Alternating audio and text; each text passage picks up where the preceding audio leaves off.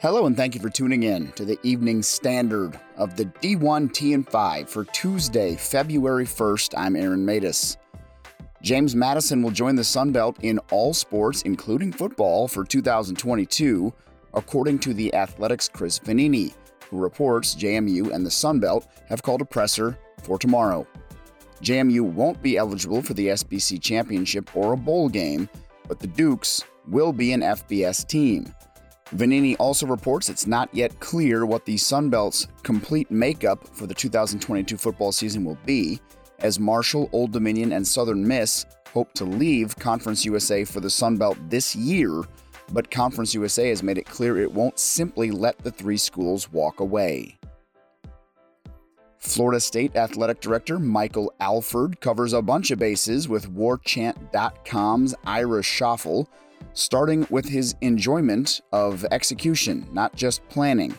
It's another thing to put in the processes, procedures, monthly, weekly, daily, and checkpoints along the way that get you to that end goal. That's what I enjoy. It's almost like a game. Athletic department staffers are in the process of completing a survey to provide individualized perspective. It's about finding what someone is passionate about, said Alford, and I'll talk to them at length about what do you want to do, what drives you, what are you passionate about, and then let's make sure we're giving you the tools and resources to be successful. Alford also notes plans to measure everything with unique metrics for every department. I am a firm believer that if you know what you're getting measured on, you're going to perform better. If you're getting better, then the organization is getting better. It's important that we're always looking for ways for improvement, and it starts with improving yourself. Ole Miss football head coach Lane Kiffin with some zingers on NIL. We don't have the funding resources as some schools with the NIL deals. It's like dealing with salary caps. I joked I didn't know if Texas A&M incurred a luxury tax with how much they paid for their signing class. He adds, somehow, they're going to have to control NIL. You've got these salary caps, schools giving players millions to sign before they play, and other places not able to do that. What would the NFL look like if 2 or 3 teams could pay 10 times more in salary cap? There are schools with no shot to recruit certain players. If a class has an average of $25 million, that's $1 million a person. In NFL free agency, players go to the most money. These players are 17 and 18. They're going to go where they get paid most. You've legalized paying players.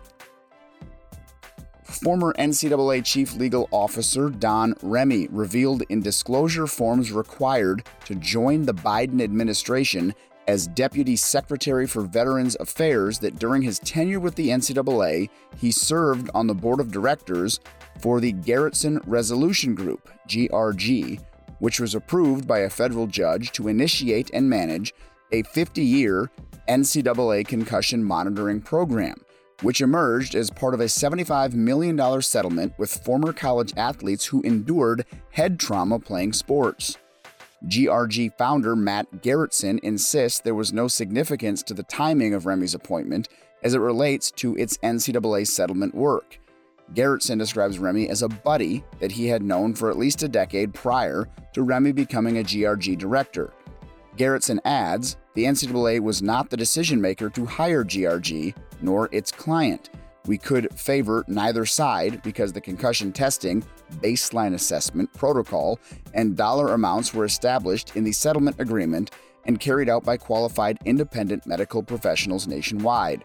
We were the administrator of that protocol and had no discretion to call balls or strikes over any test outcomes. Remy tells Sportico, during my time with the NCAA, I properly disclosed and received approval for all board positions, including Gerritsen Resolution Group, and recused myself from any GRG NCAA matters.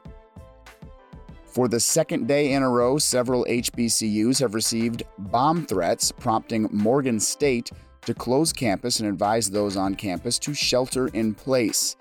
The Atlantic's Adam Harris reports Howard and UDC of Division II also received threats this morning. This and more in your D1 Ticker email. I'm Aaron Matus, and this has been the Evening Standard of your D1 T&5 for Tuesday, February 1st. Thanks for listening. We'll update again in the morning.